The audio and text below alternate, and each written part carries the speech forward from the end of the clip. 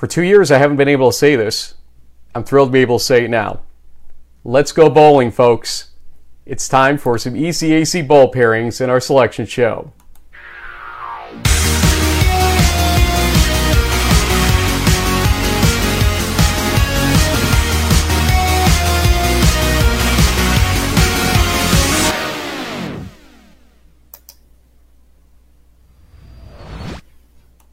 That's right, ECAC Bowl Selection Show. We have some excited teams across this country right now. JB showing his hat there. You got the shirt on too. He's all formal. So I'll be the in the huddle portion of the program. He'll be the ECAC portion of it, because this is being presented by us here in the D3FB Huddle. We don't want to take up too much time here. We're going to tell you about the 3 traditional bowl pairings and more here throughout this show, and you'll want to stay tuned from start to finish to make sure that you've got all the information possible. JB, you look at what we've got in front of us here. We're not going to tell you names of teams yet, obviously, folks, but I'm a little excited about some of these pairings. I got to start off by saying there are some that I might not have foreseen, but I'm like, boy, this makes sense, and I can't wait to see how these results turn out. What do you think? Yeah, I mean, I know in the past we've heard sort of these postseason bowl games, the kids don't really want to play. Are you kidding me? After what just happened in 2020 and what we've been through, bonus football is great, and these are all going to be outstanding matchups from teams that were literally plays away from making it into the NCAA tournament in some cases, the postseason. It's a trophy game. It's for bragging rights. It's for recruiting. I mean, these bowl games are a big deal. They should not be, thought of as anything. It's just an extra game. Now, this is a huge game, it's particularly for the seniors who either came back for a 5th year or didn't get to play for an entire season. I think it's awesome that we're able to present some additional football opportunities, and thanks to the ECAC for trusting us again. I think this is our third time doing this now in this format. So thanks again, and I'm excited to see these bowl matchups. Same here, JB, and we had our feed with Westminster a second ago. We're going to go to a couple locations live coming up here in a second. But we want to go through some of the different criteria. I'll let you kind of take that over. Some of the very same criteria pretty much for the NCAAs in how things happen here, the selections, the teams are selected and everything. Kind of give people a lay of the land there. Well, I mean, not surprisingly, a lot of it boils down to your win-loss record, the strength of schedule, the quality of the opponents that you've faced over the course of the year. There were some teams that put in for ECAC bowls that were ultimately tied to other conferences, so that changed, the field a little bit.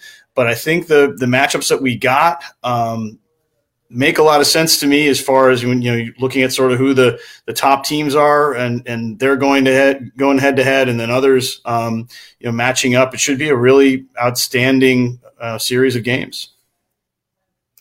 Let's kind of flip our order here while we wait for our friends over at Westminster at their watch party come on. And we call this a watch party that we were seeing in this first one. There are players in the vicinity, but our friend Blaise Fagiano sort of got away from the group there so he could talk to us. Let's go to Blaise Fagiano, who's had an extraordinary week or weekend as the Region 2 RAC chair, and basically that made him on the committee for the NCAAs as well. So we're hearing a little bit of applause in the background there. We'll ask that to die down for a second while we talk to Coach. Hey guys. But yeah, hi guys.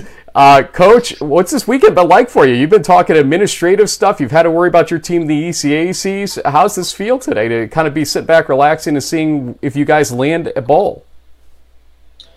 It was an exciting weekend. This was my first year on the NCAA National Committee, and it was certainly an honor to work with Dewey and JP and all of our regional RAC reps. And we were at it till midnight on Saturday night. And just to be a part of that and be really on the inside and see all the work and hard work, how hard it is to pick the pool C's, it was great. I can't wait to be able to go to the national championship game. That would be professionally, it would be an honor to get out back and do that out in Canton, Ohio. And we took our team a few years back, and we played Ohio Northern out to Canton. And that was when they just first started doing the village there. But really exciting. You know, we really were in a must-win situation. We've been in that situation a few times this year. We needed to get the last win at home against St. John Fisher to get us to 6-4 and get us to that potential postseason. We were hoping that, I believe we were either 19th or 20th, last I checked, strength of schedule in the country. And we were hoping that we were in a similar situation than we were back in 18. And very young team, real hungry team. Got some seniors that, you know, as you guys so eloquently said, these games matter. These games are a big deal. Division III, right, 239 teams, 32 to the tournament, and a very select few that get to not turn their equipment in this week and get to play football together one more time. You lost your audio there, Frank. Yep, I was just going to say. And for the record, it is you guys are number 19 strength of schedule. I did double check that. So there you go. Top 20. And I was just going to jump in and ask you, Coach. You kind of answered it, but just give us a specific answer here. You were one of the earlier teams to file for the ECACs. You kind of knew that you weren't going to win the umpire rate. I get that, and that your chances for NCAAs were not high. But for you personally, just put it into a nutshell, why the ECACs? Tell the naysayers out there why you think this matters.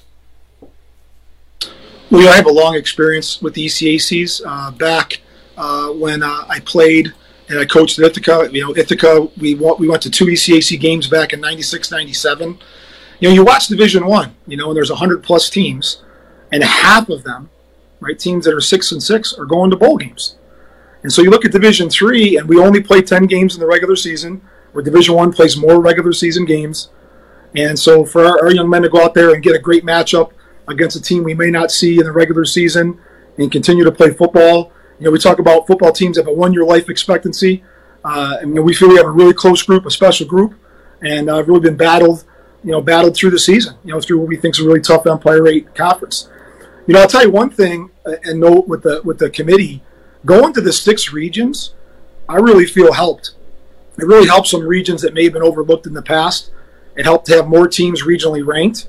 And I think actually at first the committee wasn't sure if that would be a positive thing, but I think ultimately it was, as we came with the selections. But playing an extra bowl game is huge. It is huge. And we will always put in for ECACs, regardless of what we think or not. We're going to go win the umpire rate. That's our thought every year, right? And our goals are to win the umpire rate, to go to the NCAA tournament, to have a winning season, and then to go to a bowl game. And our guys know that. Many of these guys were sophomores in the 2018, my seniors, 2018 win, and that was a huge for our program to be able to play at Shokoff, which was the surprise. Your guys' show usually has a few surprises, and that was the big surprise back in 18 is that we were playing Ithaca at Shokoff.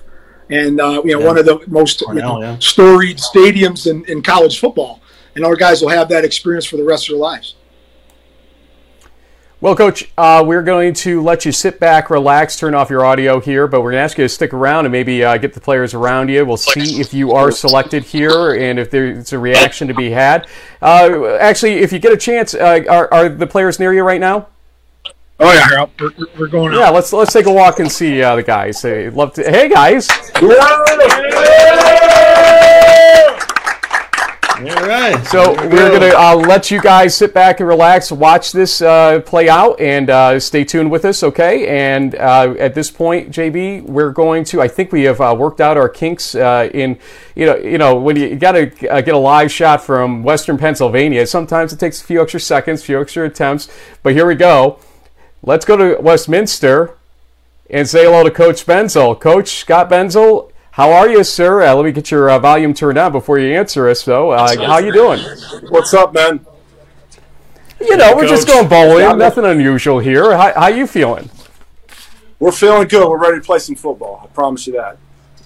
The guys are quiet back there. It's the quietest I've ever seen your football team. Are they excited? Let's hear it. There we go, boys. Give them a shout out. All right.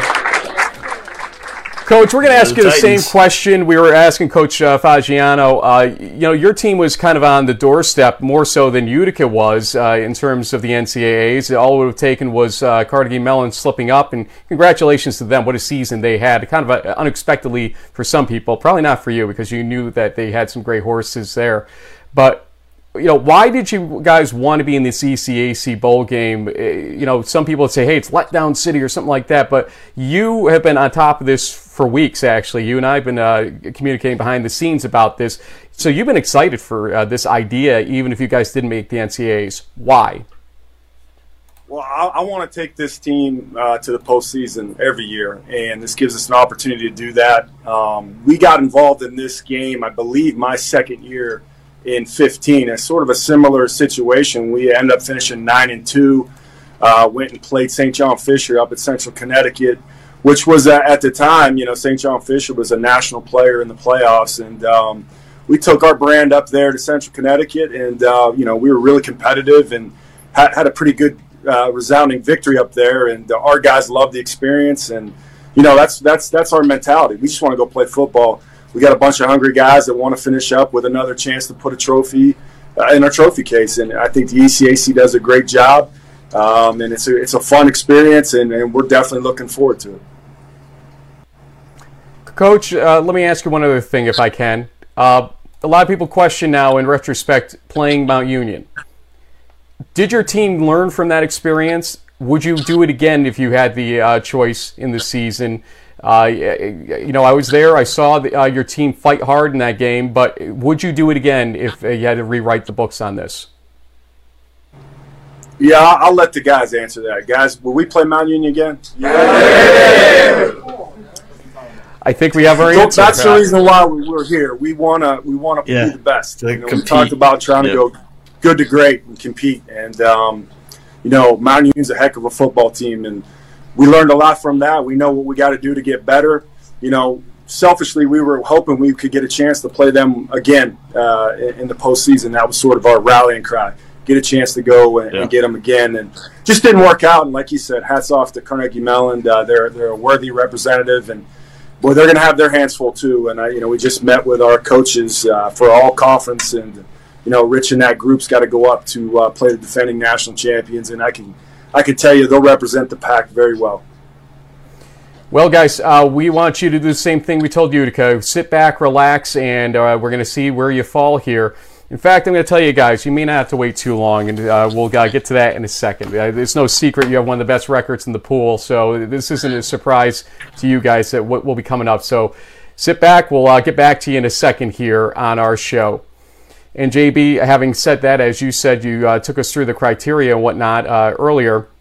It's time to go bowling. And there's one criteria that does stand out about Westminster that the rest of the other teams in the pool can't claim.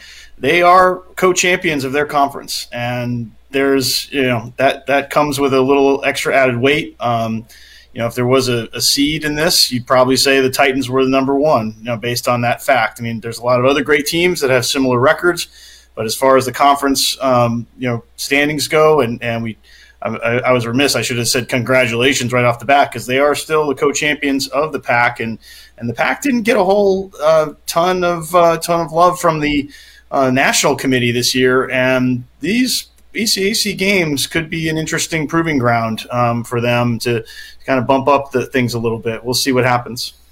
Well, I'm going to tell Westminster, turn your camera back on, guys, because here comes the first pairing of the 2021 ECAC Bowls, and this is going to be the 2021 Asa S. Bushnell Bowl. This is a hell of a matchup, if you don't mind me saying so, folks, and here we go. Game. This is Hobart at Westminster. That is an incredible game.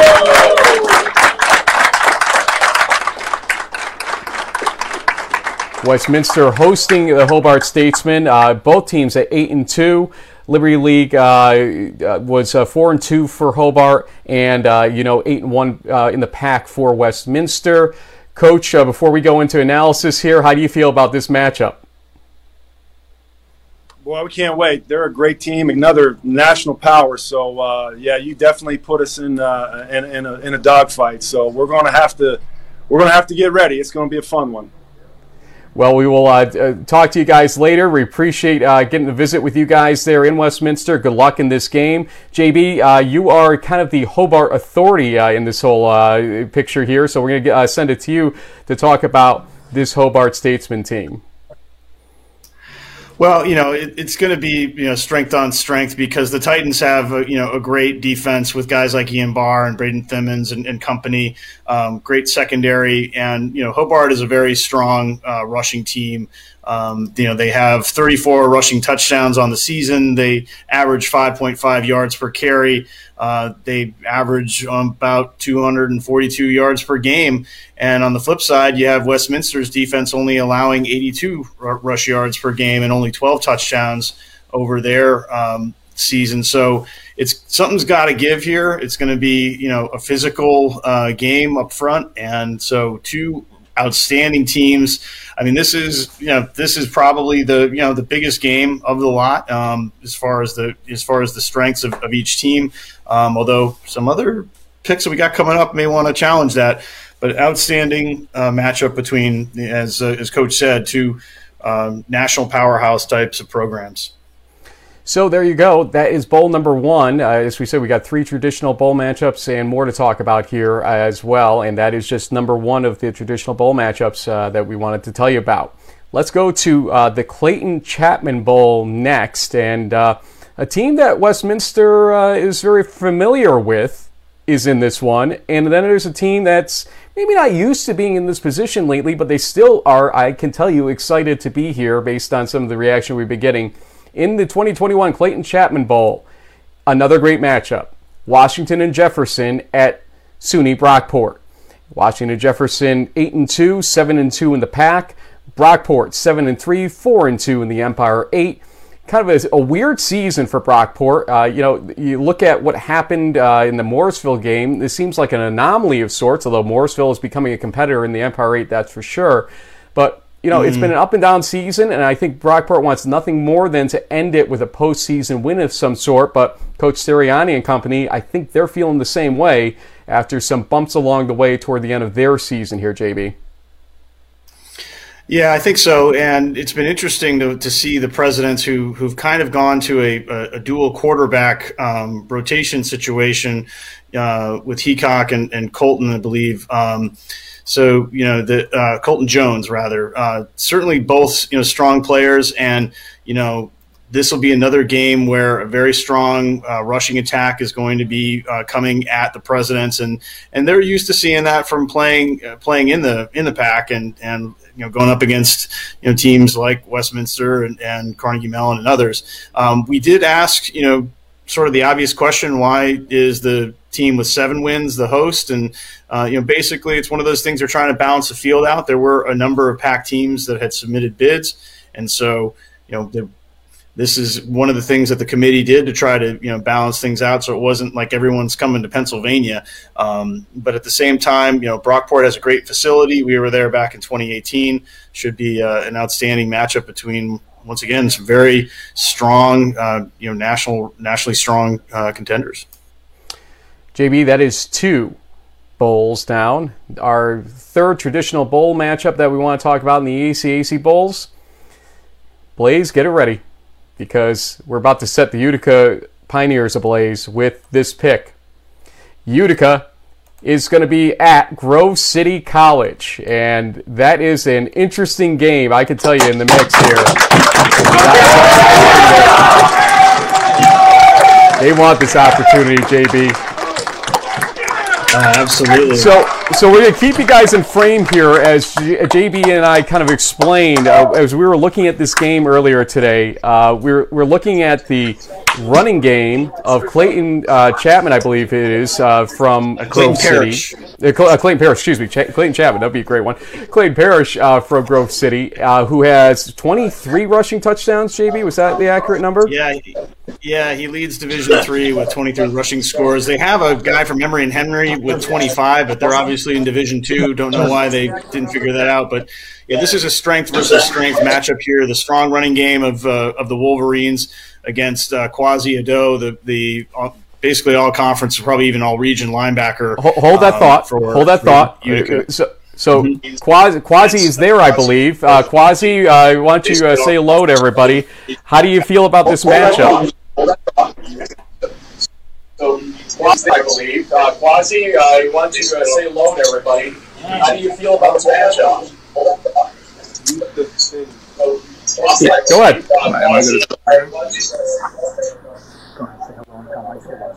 Hey, what's going on? There's it's a lot of different emotions going through my body, but there's nothing more that I would want for another week of football for this team. So I'm very excited for this matchup. Ready to get this film and get started. 90 tackles this season, but that is far and away the most for your team. As a linebacker, you're going to have to go against Parrish probably quite often in this game. I know it's too early to break it down, but how do you feel about playing against the run or a running team like this? With the front that we got here at Utica College and the linebacker group that we've developed this year, there's no doubt in my mind we'll be able to take on any Russian offense that we can. Excited. Well, congratulations on getting to this point. Good luck to you guys in this big game. JB and I will break this down for a couple more seconds here, but congratulations to the Utica Pioneers. Guys, as I said, good luck to you and thanks for joining us today. Thank you. Fear the Moose. All right. That's good. So, Utica Pioneers at Grove City. JB, some other thoughts about this game? Josh East, obviously the quarterback for Grove City, no pushover, and they've got a good dual threat scenario on that offense. We've seen it throughout the season, but it looks like, in the tradition of Wesley Schools, who we had on this show 2 years ago with Coach Donato, excuse me. It's one of those scenarios where you never know what's going to come at you at any given second, but that run seems to be what they really want to turn to in the grand scheme of things. What are your other thoughts on this game? Well, yeah, I mean, and, playing in the Empire 8, Utica is going to be used to, offenses that have a variety of complements, but, I mean, Grove City's game plan is to pound the ball at you with Parrish, and then have East step back and try and throw one over the top to their outstanding wide receiver Gustafson. So Utica's going to have its hands full. Defensively for Grove City, they're going to see a pretty solid offense as far as kind of a combo of different running backs. But at the same time, Sonny Bedina from Utica has thrown for almost 2,000 yards. He's going to, look to stretch the field to guys like Nate Palmer, to Matt Brantley, Elijah Parker. So this will be an interesting matchup where it's going to come a lot down to strategy, to teams taking shots, and then maybe a big play here or there sort of opens it up. But I believe this is going to be what the third Whitelaw Bowl for Grove City. They're like the two-time defending, Whitelaw Bowl champions. So they want to hang on to that or go for a three-peat, I guess. And so I know they'll be excited to try to hold home court and hang on to that trophy for another year. So that is our third traditional bowl matchup, and I kept saying and more because there is one more. So we never know walking into this. We didn't surprises. Yeah, we didn't know until this morning for sure what would happen here. And so we told coaches, honestly, as they've asked us, how many will there be? 3, maybe 4. The answer is, folks, there are 4. So if you haven't been picked yet, I hope you didn't tune out, because here we go. This is our last bowl we're going to tell you about. And for me personally, this is exciting because everything comes full circle, it feels like, in Division III. You saw what I went through on Saturday, the range of emotions there. I get a little emotional about this one in particular, he said, and I'll tell you why after I reveal it. The 2021 James Lina Bowl, St. Vincent College at Fairleigh Dickinson University Florham, FDU Florham, and first season head coach Jimmy Robertson.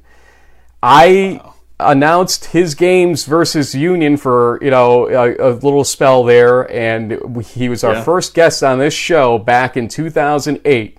And St. Vincent, forgive me for kind of gushing here for a second, but to see this happen, to know that He is coaching this team up to a point for their first postseason berth since 1993. Was that we saw something like that? Yeah, that's 93. Yeah, it's been that long. It's incredible. It's congratulations to him. It's a range of emotions. I did the game. My first game of the season was FDU Florham hosting Merchant Marine Academy. I got to see Coach Toop out in terms of the Secretary's Cup game Saturday, and we get to see Jimmy Robertson, the other half of that first game of the season, getting to coach his team in postseason, something that most first-season head coaches don't get a chance to do. I don't say first year because obviously this is technically his second year. Damn COVID, but whatever. At this point, everybody's thrilled.